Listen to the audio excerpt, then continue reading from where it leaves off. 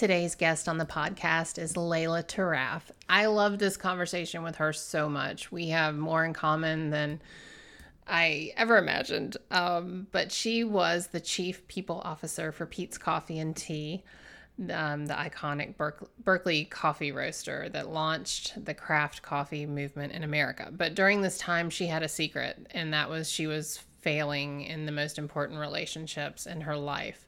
She was a very strong and effective business leader and the successful daughter of immigrants and the mother of a toddler, but she was disconnected from her own feelings and had little patience for the feelings of others.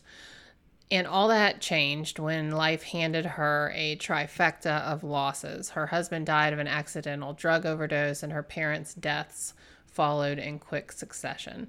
Laila wrote her book, Strong Like Water, to talk about her life and her healing, and how she stopped leading so much from her head and began to lead with her heart. And as she reconnected to her heart, one painful step at a time, she realized that she became a better leader, a better mother, and a better person. So I have been talking about this for the last several years, about leading from your heart and feeling more from your heart and being silly and loving. And so we really connected on this level. And I hope you all really enjoy this episode with her. I know I did. And check out her book, Strong Like Water. And I hope you enjoy this episode with Laila Tarraf. Hi, and welcome to the Same 24 Hours podcast. I'm Meredith Atwood, author of the book, The Year of No Nonsense. I'm a former attorney turned writer, speaker, and Ironman triathlete. Although right now, all I really like to do is lift weights. We all have the same 24 hours, but it's what we do in those hours that leads to our greatest health, happiness, and success.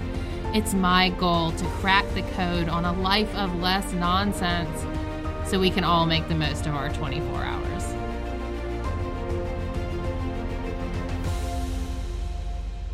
So let's get started. Hi, everybody. Welcome back to another episode of the Same 24 Hours podcast. Today's guest is Laila Tarraf. Did I get that right? Got it right. Got it right. Job. Hi, Laila. Welcome. Hello. I'm so glad you're here. You have quite a story from beginning to current. I don't even know where to start. Should we start with the career highlights, because you've got some pretty awesome, you were the chief people officer, I believe, for Yes. Peet's Coffee. Yes. So what was that like?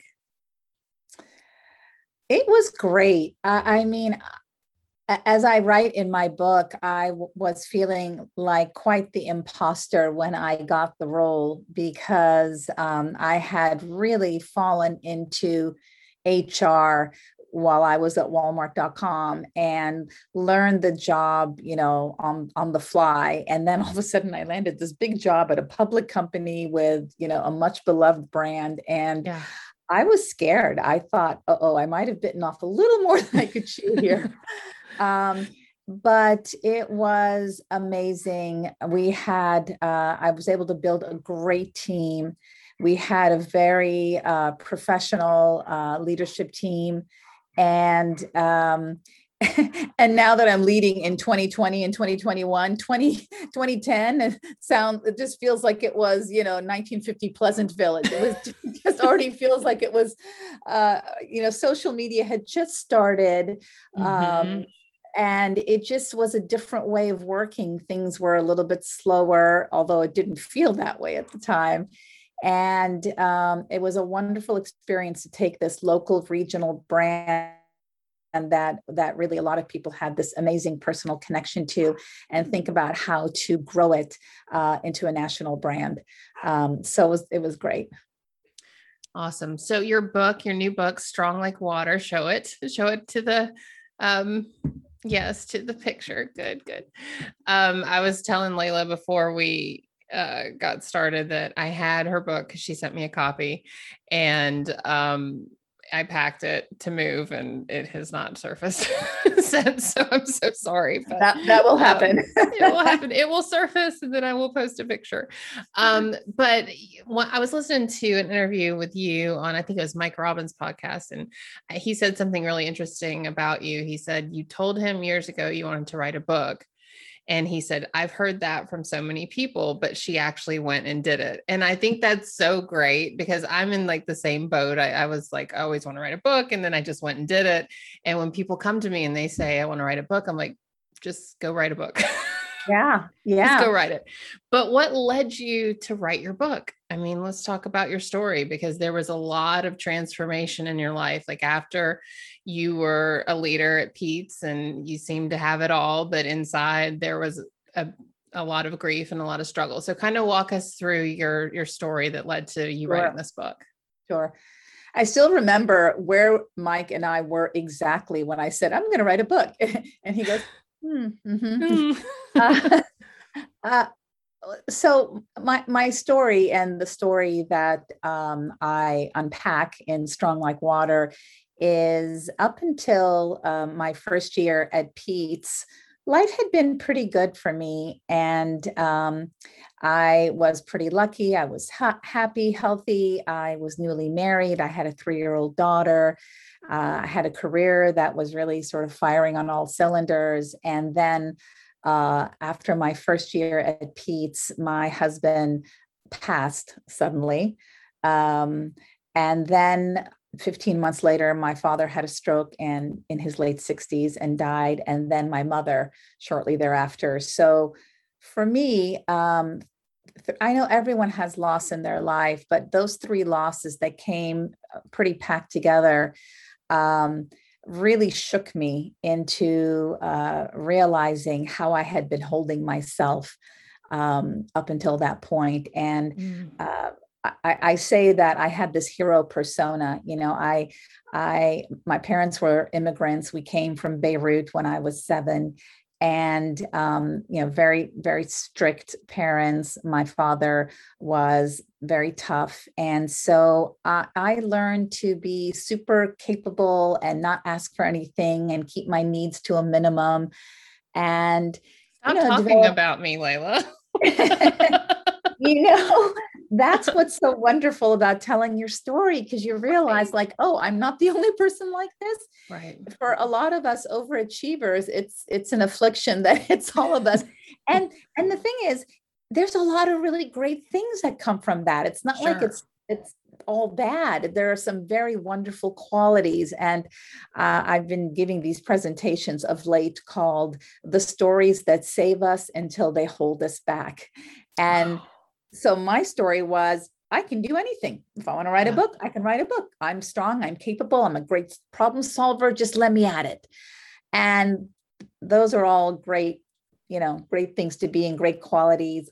But when you lean into them so far that you don't make space for any sort of vulnerability or anything negative or bad to happen in your life. I mean, I whitewash things so quickly. I reframe things to the positive in a nanosecond.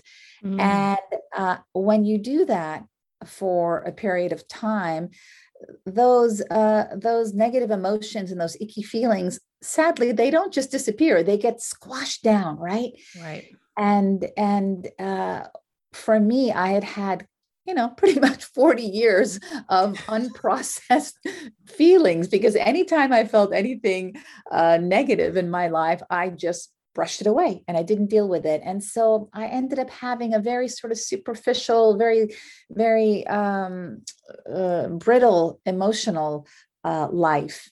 And when I lost my husband and my daughter was 3 and she started to cry and want to healthily grieve her father dying, I realized I don't know how to do this. And I felt very inadequate. And I still think that had I not had my daughter, I may not have actually broken down and done the work and learned how to reconnect with my emotions and allow myself to grieve, because it's not fun, right? It's years of just being sad and grief. You never know how it comes. It can come in big waves, small waves, Right. out of the blue. And And that's the beauty about children, because they will hold up a mirror. It's yeah. either a mirror or a sledgehammer, one or the other. But, I think when you said that, that really resonated with me as well, because I had all this time when before I had kids to like get in shape and to exercise. And I never did. Like, I just didn't do it. But the second I get a 2 and 3 year old, and I'm looking at them, I'm thinking, oh, I got to do something about this.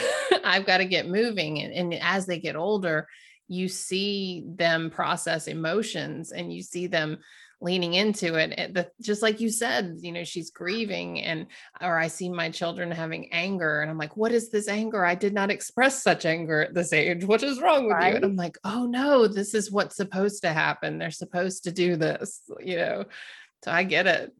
It's such an amazing thing to be taught these very basic lessons by your children, but you have to sort of be aware of it. It's like, oh, they just come out of the womb as feeling human beings, Yeah. and it is our conditioning and the narrative that we adopt in our lives that have us start to act in all these distorted ways that we think we can't really show up and be authentic in how we're feeling. And I love that we're talking about it now, right? Sort of more broadly, thank you, Brene Brown. Sure. And we're not only in our personal lives, but our professional lives. But it's a journey. Yeah, for sure. So during the time when you were stuffing everything down, your emotions, did you have unhealthy coping mechanisms, or was like work your coping mechanism? Because I drank. I'm 5.5 years sober. I did all sorts of unhealthy behaviors to cope with my issues. So what about you? Well, I'll be honest with you. They were quote healthy in that it's much harder to say to somebody who is kind of controlling everything that something's going wrong. My husband drank, right? It was very easy to see, you're drinking too much. But to look at me, I had it all. I had life by the, like I was working, I was a great mom, I did this, I did that. So for me, it was hidden, right? I felt disconnected inside, and I started to feel more and more empty inside. And what I learned was I was trying to cut off the lows by not feeling the bad feelings. But what ended up happening was I cut off the highs too, so that I was never really joyous or happy, because I kind of numb myself to life in general. And I think that's why it took 40 years. Had I fallen apart, had I not been able to keep it together, I probably would have healed a lot sooner. I think the universe was like, she is one tough mother. Yes. We need to, I really think the universe gives you what you need to grow. And I might have been able to work my way through one loss, but 3 in a row, I think that's what it took for me to be like, oh, I've had this all wrong my whole life. Oh my gosh. No, I feel what you're saying so much, because you say 40 years, it was like 38 for me. And same, it was this feeling, I was all head. I mean, one of my friends is a psychotherapist, and she says, you're just like a floating head, not attached to your body. It's certainly your heart is nowhere in the room, right? It's like in a box. You put it away years ago, not safe, not safe to show this to anyone. We're going to put that away.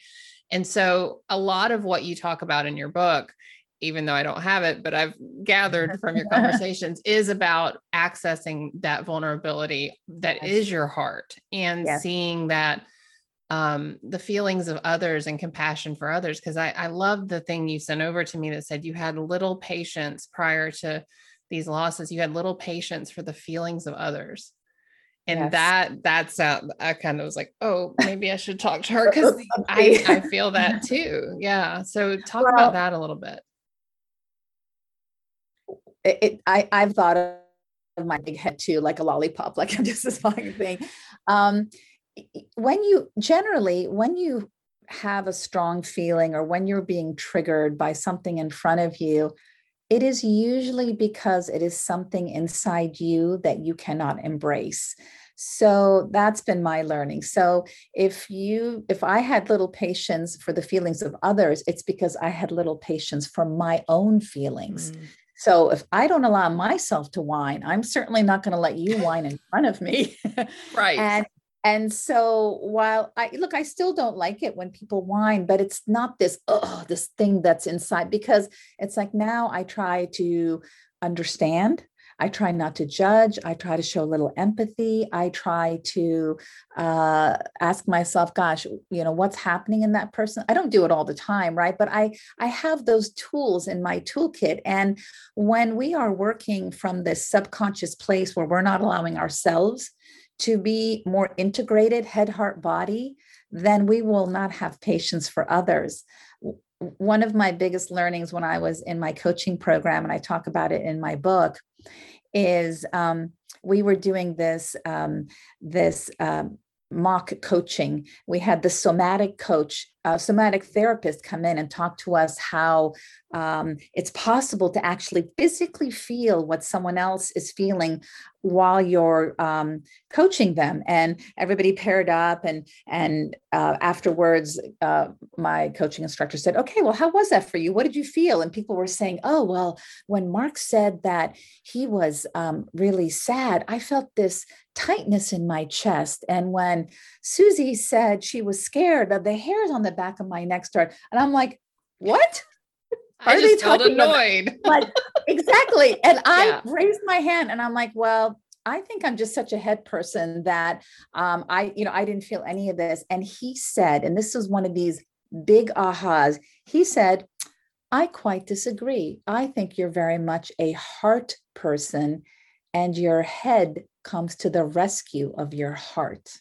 Mm-hmm. So you Yes. try, Yes. if you think of yourself as a Yes. head person and someone says, "No, no, actually, you have a big, beautiful heart, but it's so delicate and so sensitive that your head comes to rescue it." Yep. Instead of you thinking, "I have a little puny heart," that difference in how I thought about myself just shattered my self view, and just got me to break open. I don't Yeah. know if that lands in the same way Oh, for it you, but I was does. It like, really whoa. does. It really does. And I think, the analogy I always have is yoga. So I avoid yoga like the plague because I go there about halfway through. Somehow I'm in my heart and my breath and my body. And by Shavasana at the end, I'm weeping. And I'm like, Yes. I don't want anything to do with this shit. Like even yesterday, did it in the living room and by the end, I'm crying. I'm like, this is garbage. But that resonates with me because I think it is, when I was a kid, when I was little, I just hurt for people. I remember seeing like homeless people and I would be 5 and I'm like, what can we do? Can they come live with us? And I remember that in Mm, somewhere, and I don't, I probably need to get some more therapy for it, but somewhere I was just like, okay, this is not safe to show this big, yeah. beautiful heart of mine. Yes. It's Yes. not safe, only in yoga.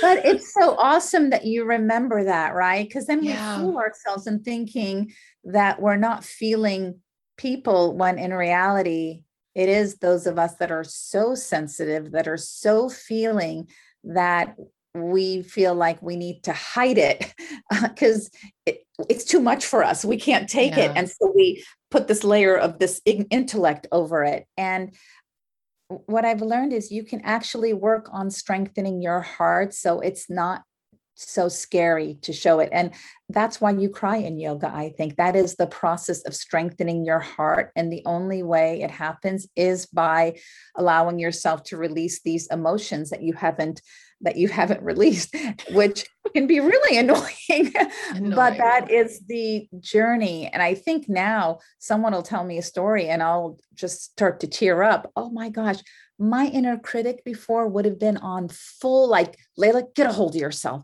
And Yeah. now I just allow it and it's okay. And so I'm sad. So what? Like, big Right. darn deal. Right. Right. Well, and Um, that's my kids. This is interesting too, because have you seen Ted Lasso on Apple?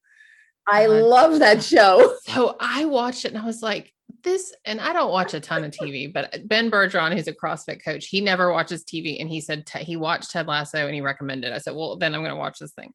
I loved it. I watched it so much. And I told my kids, I was like, we have to watch this together, even though I know it's a little inappropriate, but nothing they don't see on TikTok. So we started watching it and they're loving it. But the scene, spoiler alert, where his wife comes over and, he says, I'm letting you go. And I'm like, I'm just crying. I've seen it before. This is the second time. And I'm holding my son. He was sitting like with me. I had my arm around him. He's like, why are you crying? And I'm like, it's just my heart. My heart's just out. And both of my kids are like, why are you crying? And I'm like, hold on. We're going to have a meeting. It's okay to cry. Like, do you think it's not okay to cry in this house? Like, where'd you get that from? And I'm like, oh, got it. But it's interesting because that showing your heart to others gives them permission to show their heart. But I realize I've created two little tough turtles, right? Just by osmosis, these two kids, they got little hard shells and by seeing it. So I'm like, more Ted Lasso, more yoga. More Ted Lasso, exactly. And I think two things I realized as I started to be more able to show my emotions. One is it takes tremendous courage to be open like that. So everybody says this, but you don't really get it until you yourself experience it. It's not weakness to show vulnerability. Okay. You're like, yeah, but it feels like it is. Right. And what I realize now is, no, actually I'm being super brave in showing you like my broken parts. I still have, like, when my friends say, oh, I read your book, I'm still like, oh, me too. Like, are you going to judge me? Because I still can't believe I just put it out there, all these bad decisions I've made and all these things. And more often than not, we will have a deeper, more meaningful conversation than we have had maybe ever.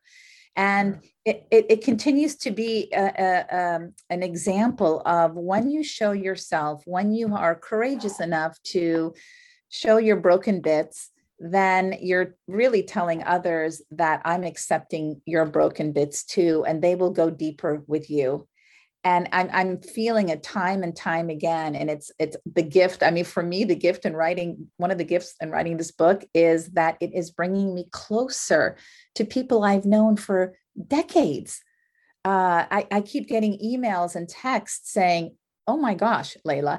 And it's not just women. I thought it would be mostly women. It's as many men as women. Because I think for men also, they're told a story, which you got to be strong and you can't show weakness. It's a different flavor than what women generally sort of culturally hold, but everyone's got this thing inside them that tells them that they can't be who they really are. Right. And I think the more of us that show like, this is really who I am, and I still struggle with this, and I probably always will be. And, will you love me anyway? If we all do that, then all this crap that we're dealing with, I think falls away. Right. We could just do that. And the answer to the question is, a lot of people will say, not only will I love you anyway, I'll love you more. Yes. And some people will say, no. and the information you get from that is, okay, they're not ready. Those aren't your people anyway. Yeah. They can't hear it. And what I've realized, because I wrote my book, Year of No Nonsense, is very, I laid it all out on the line, and I woke up publication day and was like, what have I done? Stop it. It's too late to bring it back. Too late. It was that kind of thing. And then I heard from a lot of people that grew up in church, because there's a lot of stuff about my experience in church in there, and they were like, oh my gosh, Meredith, me too. And then a lot of people were like, delete, block, unfriend. I was like, oh, okay. So that hurt, that hit something in them. I'm like, poke. But it is interesting because not everyone is ready to receive your message, listen to your message, understand it. And it's not, and that's fine. That's been my journey over the last 2 years, is that's fine. Because there's so many more people who need to hear it, or who need to experience that. I almost want to come up with a new word for vulnerability, because it's like, let's just call it trees or something. So because I hear you so much, but it's true. connotation. It's true. I had I experienced the same thing. It's amazing how many similarities. And again, this is what happens when you speak your truth. You're like, oh, we're not so different. Oh, you too. My closest friends that were my business school friends when Daniel, my husband, died, they're the ones that have been the least sort of I would say interested in the book and my story. And it's really hurtful for me for a while. And then one of them said to me just the other day, she said, I want you to know I'm really proud of you, but my way of dealing with things is not to deal with them. So I just can't go there. And it made me cry. But I was like, okay, such a reminder that she's not judging me. It's not about me. It's about what's going on with her. And again, it was just such a great reminder, when we feel hurt because others don't react the way we want them to. And she had the courage to say, hey, I'm super proud of what you've done, but I can't read it because I can't go there. Yeah. Isn't that amazing? Yeah. And I don't know if you watch Friends, but I'm just using all these pop culture references today. But there's that episode where Joey Tribbiani puts the book in the freezer because he's scared of it. He's like, I think it's The Shining, like Stephen King's The Shining, and he's reading it and he puts it in the freezer. And they're like, why are you putting it in the freezer? He's like, I don't know. It just needs to go away. And I've had a lot of people tell me, I got to chapter 2, which in my book is about childhood and looking at the past to figure out who you are. And they're like, nope, in the freezer. We put it in the freezer. And the way I've kind of framed myself, and tell me if this resonates with you, it's like your book, Strong Like Water, is on someone's shelf. Yeah. And there will probably come a time, maybe it's 6 months from now, maybe it's 4 years from now, where they pull it off when they're ready. And I think the same thing about my book. Maybe they'll go to, defrost it and keep going when they're ready. Yeah. And that's all you can do, right? You can only put yourself out into the world in that authentic self and space and say, here I am. I'm just telling you what's been going on with me. Hope it helps. Yes. Love, Meredith. Like, that's the way I look at it. It's like, I think that's exactly right. That's exactly right. And I think what's so amazing in all of us telling our own stories is, that saying, when the student is ready, the teacher appears. It's like we all have our own filters on the world, and we need to hear a message in a way that resonates with us. And so maybe, some people, when they read your book, it's like, oh, it touches a nerve and I can't read that. But when I'm ready, I'm going to go. And maybe mine doesn't do anything for them, or vice versa. So I think all these personal for us to continue to tell all of our personal stories of our own awakening, really, our own unpacking of who are we really at our core. I love this Ram Dass saying where he says, in the end, we're all just walking each other home. Like, I just love that. Right. And our stories might all be very different on at the highest level and what people see. But in the end, we're all just trying to figure it all out here. Right? Okay. I felt that in my body. What does it mean? You're seeing my heart. Stop. Yeah, no, I felt that. I'm speaking the truth. Right. So how do you think showing your heart, being vulnerable makes you a better leader, a better mother? I mean, there's the obvious head response to that. Well, when you show your feelings, people show theirs, but in your heart, why does it make you a better person? Do you know what I mean? What I'm asking, what is it in you personally that makes you feel like you lead better and you love more? I think there's a real deficit in trust these days in general. And I definitely think it exists in our country. It's so divisive. And I think our companies are a microcosm of that. And I mean, I've been working now for 25 years. So I saw what it was like in the 90s, maybe almost 30 years, 90s, 2000s, and now. And there's a real lack of trust. And I've done a little focus group with some of the folks on my team, and we have a really young company. So most of the people who work for me are 10 to 20 years younger than me. And I had a conversation and I said, explain to me how you see things. And it's this millennial mentality. They're like, well, we think the baby boomers basically, made all this money, sort of unbridled capitalism. Now the economy is, we can't buy a house. Real estate is so expensive. Global pandemics, the planet is dying and nobody cares. So they feel like that the boomers, just wrote checks they couldn't cash. And now the millennial generation has to deal with all of this. And I couldn't disagree. They're And not so wrong, right? yeah. So there's this real mistrust.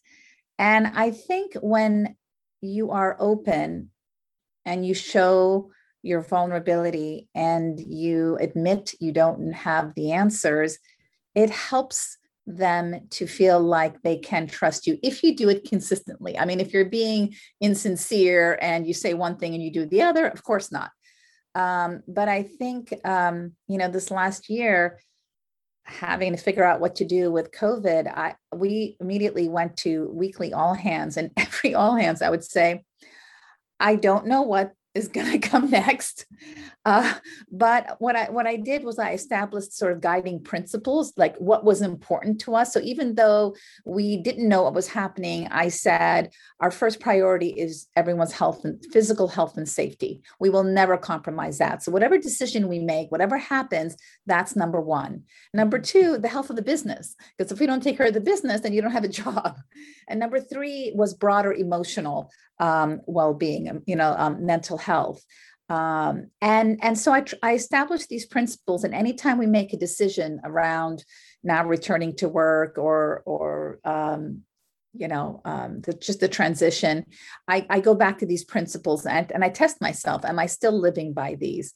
And so I think that makes people feel a little safer in a very unsafe time. And I don't know. I think it's just human. And the other thing I see is that employees sometimes, especially when you're in HR, it's so easy to make HR this, like the man and someone putting you down. And I think when you put a human face on it, which is it's just me and a few people behind me who are trying to get it right, then I think they empathize more with you as well. We talk a lot about empathy, which is it's important for managers and leaders to be empathetic, but it's also important for employees to be empathetic with their leaders. Like no one's dealt with this before. So we kind of all need to cut each other some slack. I tell my kids that all the time because, they'll give me a hard time about something. I said, this is the first time I have been a mother to a 13 and a 12-year-old. Like, I don't know what I'm doing. Like, calm down. And they think that's the funniest thing. That is funny, right? I'm like, I don't know what I'm doing. Sorry. Sometimes if I lose it with my daughter, and I realize like, oh my gosh, I've done this a couple of times where I'll go back to her and I'll say, so that was not about you. That was about me. Here's what happened.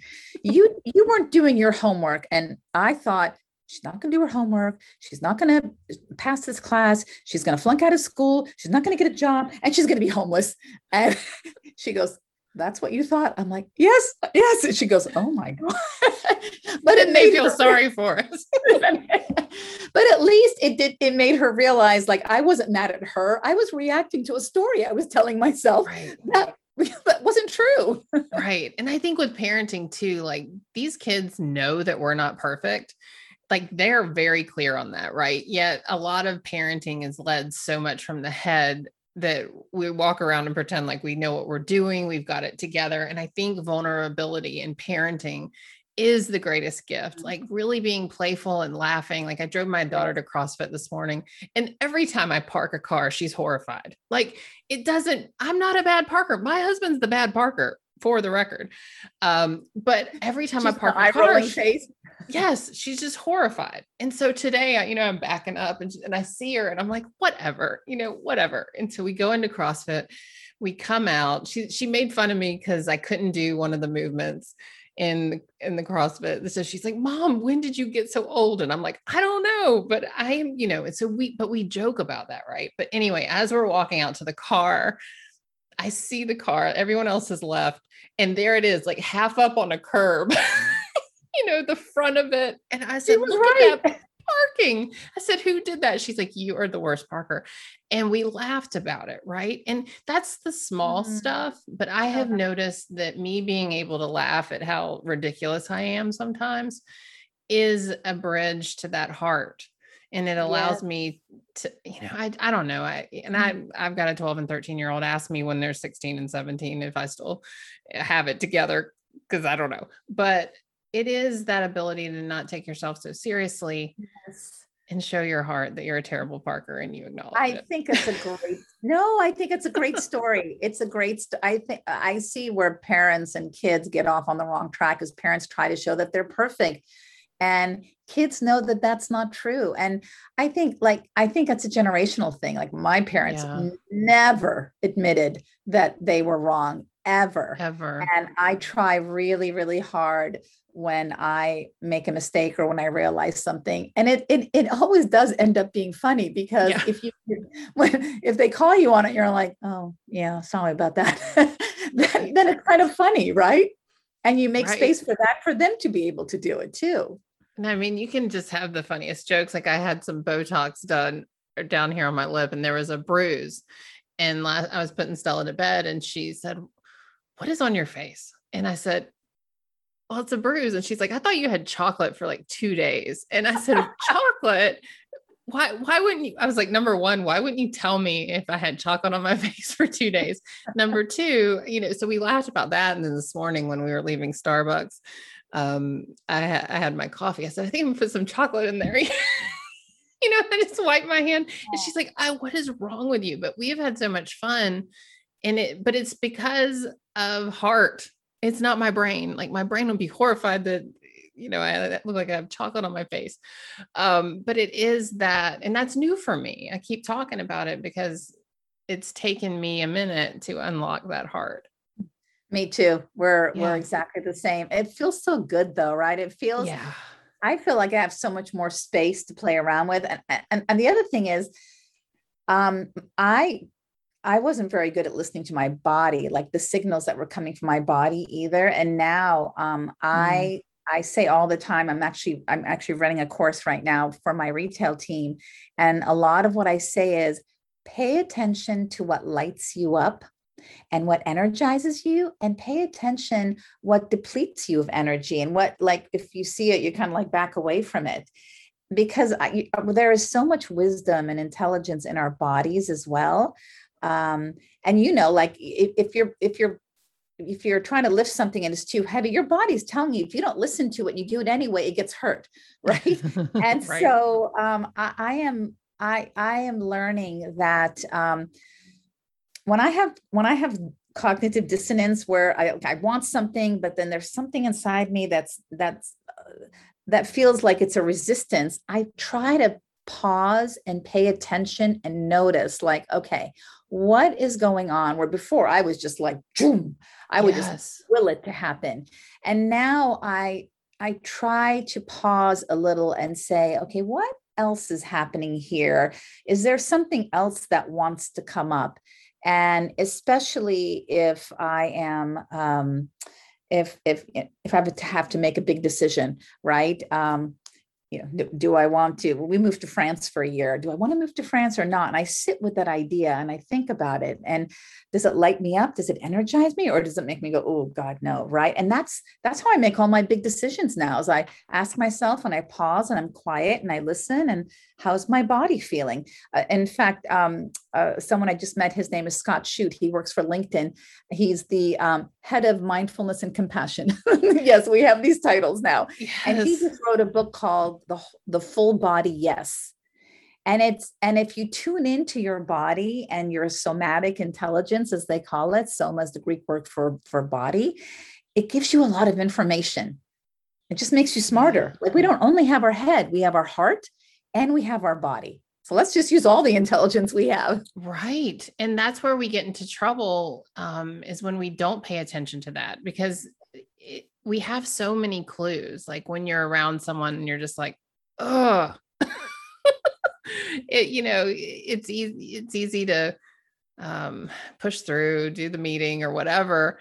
but maybe next time make it coffee instead of lunch. And how do I protect myself and be compassionate? But you're right. It's all these different clues coming at us, and we get into trouble and we just keep plowing forward. And that's that's the prior us, right? It was like, get your head down, push the sled and go. And now it's like, oh, when the sled is just stuck and you're still there, just Yeah. not moving it. Why is the Yeah. sled not moving? Get a little Okay. I think I'll curious. pay attention. Yeah. Well, so let me ask you this, and this might, you don't have to answer it if you don't want to, but when you lost your parents, Mhm. how was the grieving process and learning to tune into your heart? Because I noticed at the beginning you said your dad was hard on you, and he Mhm. was, how did you go through like moving through your childhood and your past and grieving yet growing and kind of that process? My dog keeps barking. I don't know if you Oh, hear that's him. okay. There's always a puppy There's always cameo on this something. podcast. I mean, I wish I could say, smoothly, but it was like a street fight. I I really resisted it. My dad, his father was very tough and abusive. So my dad grew up in that kind of home. And what I learned later in life was that he was sort of the black sheep in the family. So he got the brunt of it. And so he had Mhm. all this hurt inside him. But of course, I didn't see that. I just saw somebody who was yelling and kind of mean. And so I grew up in a house where I was kind of walking on eggshells all the time because you just never knew when he was going to lose his temper. Yeah. Um, and so I chose to be a good girl and get good grades and to minimize my needs and be really small. And so a lot of my learning was to, it sounds so simple now, but was to remind myself that I have needs. Mm. I remember when I went to see a therapist after my husband died, who I had seen 10 years earlier. And he was kind of rough on me, and he's like, well, you didn't learn your lesson. And we got to this, we could finally got to this point where I'm like, wow, I realized that I have needs. And he said, when you act like you have no needs, how do they get met? I thought, I never thought of that. Right. If we act like, oh, I used to say, oh, I'm low maintenance. I'm not one of those high maintenance girls. And it was, and this is in my 20s, I was kind of judgy, like, and it's like, well, that's silly. Why would you say that? Why would you make yourself to be somebody who doesn't need anything? Because then what ends up happening is people don't actually try to help you, which ends up reinforcing this notion that nobody's there for you. It becomes, Right. you've heard of the self-fulfilling prophecy. And so for me, it was a real journey of noticing when I was living inside of this limiting belief that wasn't true, that I'd made up as a way to protect myself because Right. of how I was raised. And then sort of sit with it and say, okay, well, maybe if I show that I have some needs, which is super scary because it was super scary, I learned because it was tied to the memory that my parents didn't meet my needs. Right. Ding, ding, Right. ding. Yep, And exactly. Yeah. so, but then you realize, well, yes, for 5-year-old Layla, that was hard. But, for grown up Layla, not so hard. It's okay. Right. I got it. And I think what happens is when we have these unresolved childhood wounds, we get parachuted back, whatever age we are, back to that original age. And we just think, like 5-year-old Layla can't accept the knowledge that her parents aren't really emotionally available to her. And so, 50-year-old Layla, it's okay, I got it, right? But you Yeah. have to remember that you're not that small child anymore. Right. And I think where we get caught up, and when I talked about like it took me 38 years, that was when 38-year-old Meredith was like, oh, you're not 5-year-old Meredith. Like that's when Yes, I realized they were two different girls. yes, It yes. took me that long because and the big turning point for me was that yes, 5-year-old Meredith didn't know that she needed to ask that she needed to set boundaries, that she needed Yes. to say, this is bullshit. This is Yes. not fair. Screw you. Yes. Like, but 38-year-old Meredith was still like, she I didn't know ask, this. she Yeah. doesn't talk, she, and instead, like, mine came up as a screw you. So all the, like, I would be the good girl, but then I would do like, I would sneak food, I would drink, I would smoke cigarettes. Like, I would rebel in ways that I weren't good girl ways, right? Yeah. But no one really saw it. Or if they did, I denied it, so to see all that just like laid out on a timeline, it's like, Yes. oh, geez. Like, the only one you're screwing here is yourself. It's Oh, yourself. It's like my coaching instructor used to say, getting on your being onto yourself. Like yeah. you're like, because you're tricking yourself. I Right. remember Mike Robbins said in the podcast I did with him, he's like, sometimes I feel like 15-year-old Mike, and I think, like, who are these people? My children, I can't handle this. And I think of a 15-year-old with a wife who's angry at him and his two daughters. Like And that, Big, Tom that Hanks made in me Big. laugh. Yes. That I think that's why that movie was so powerful, right? Right. Because somewhere inside of us, and in fact, I have to show you this. When my mom died and I cleaned out the house, I found all these pictures, and this one picture that came up was of 9-year-old me, which was exactly my daughter's age. And this is me right here. And Yeah. I, like, when I found this picture, I thought, oh, look at me. And, and I looked at it and I could see all the hurt in it, but I'm standing there smiling. And I just reconnected to that little girl and decided I'm going to take care of her. Right. Yeah. And I think that's the journey for us, is we heal by taking care of our inner child and Right. through our kids. Right. But I kept that with me as an artifact, took it with me to France, and I put it at the end of my book, because it's a reminder that all of us are this person inside, and we can be gentle with ourselves, even if the world wasn't. Yeah. Yeah. And, that's funny because, like, I opened up the beginning of my book talking about how I found this before picture where I was Mm. doing a weight loss challenge when I was 19, and it was me in my underwear and a sports bra, like, frowning, and all I could see, and which is interesting because I just cut my hair off and my hair was super short in that picture. So maybe I'm just reconnecting to my, like, 19-year-old me. But seeing that picture, number one, I was like, wow, what a banging body. I can't believe I was doing a weight loss challenge. Like, A, but B, to give that part of me love, because I did not love her. I did not, care for her. She was just trying to figure things out in all these destructive ways. And it's just really interesting when you can do that. People roll their eyes at inner child work, but I True. got news for you. Your inner child's in there, whether or not you want to admit it or not. So you might as That's well, right. like, start to talk to him or her. Right. But it is that compassion that we Yes. can, when we can have compassion for all the Self-compassion. stages of ourselves, we can have it for others.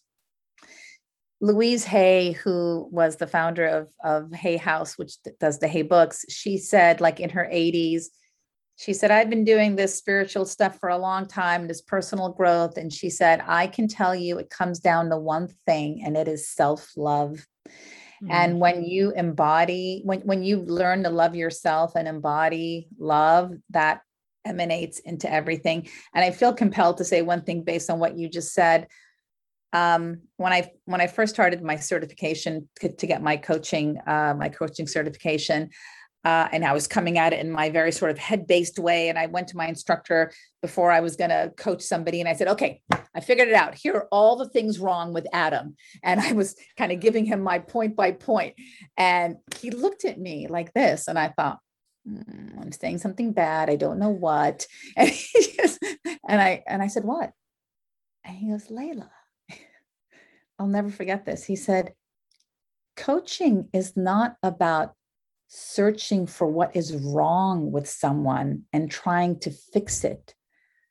Coaching is seeing what is beautiful in them and getting them to see it too.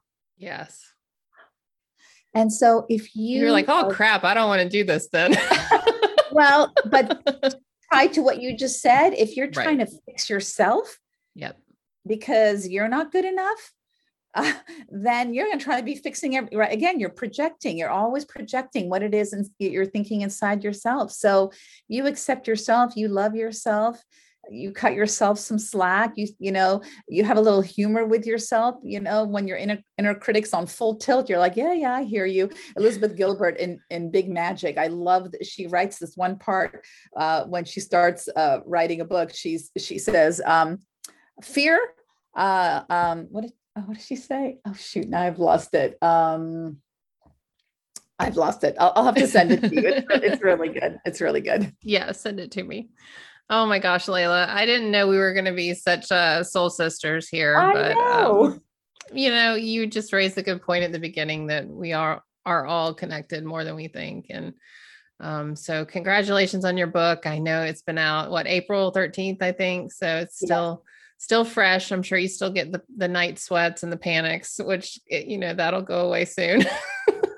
You wake up like, oh, I did that, Yeah. What is your learning? What is your advice? What's your learning? Well, so my learning was, I had two parts, like leading up to the publication of my book, I edited heavily. I wrote everything I needed to say.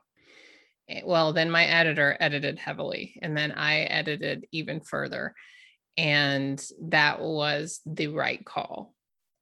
There's nothing that I wish I wouldn't have said. And there's nothing that I feel like that got left out that should have been public. You know what I mean? So that was like the A lesson. And then the B lesson is it's out in the world and there's nothing you can do about it. The end.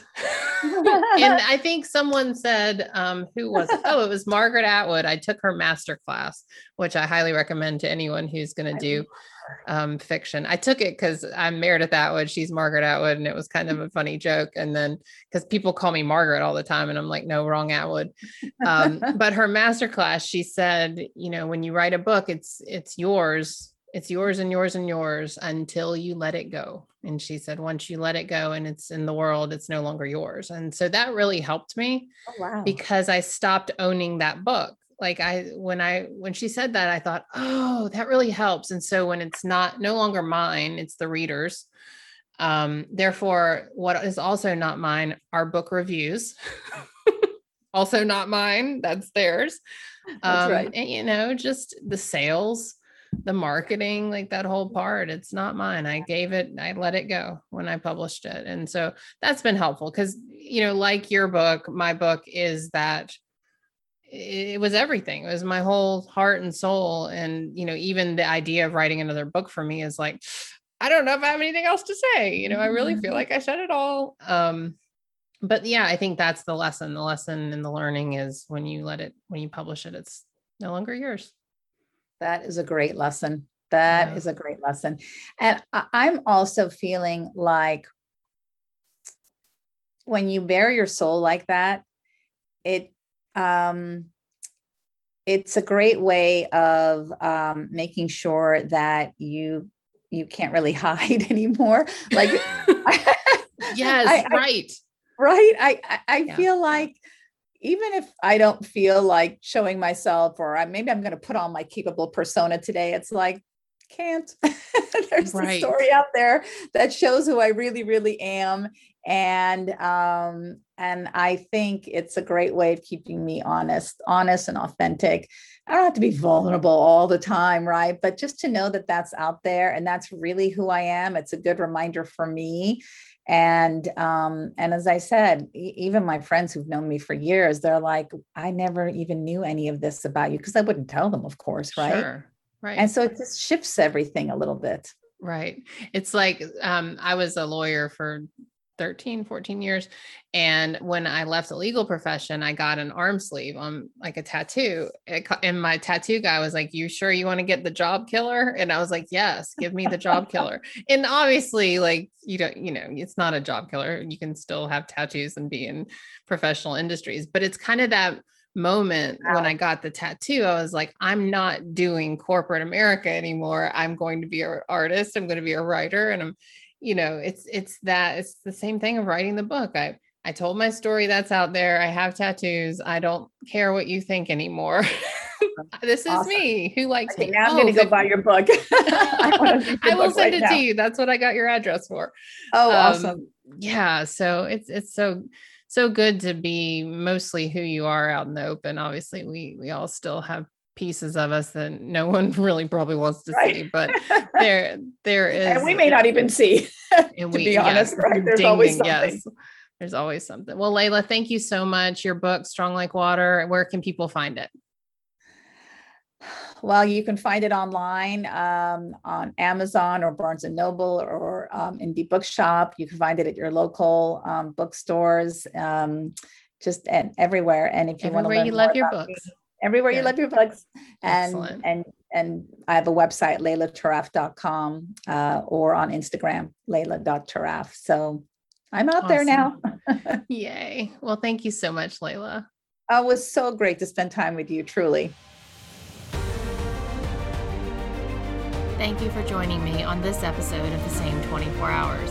Remember to rate, review, and share this podcast. It really matters. I appreciate it. See you next time.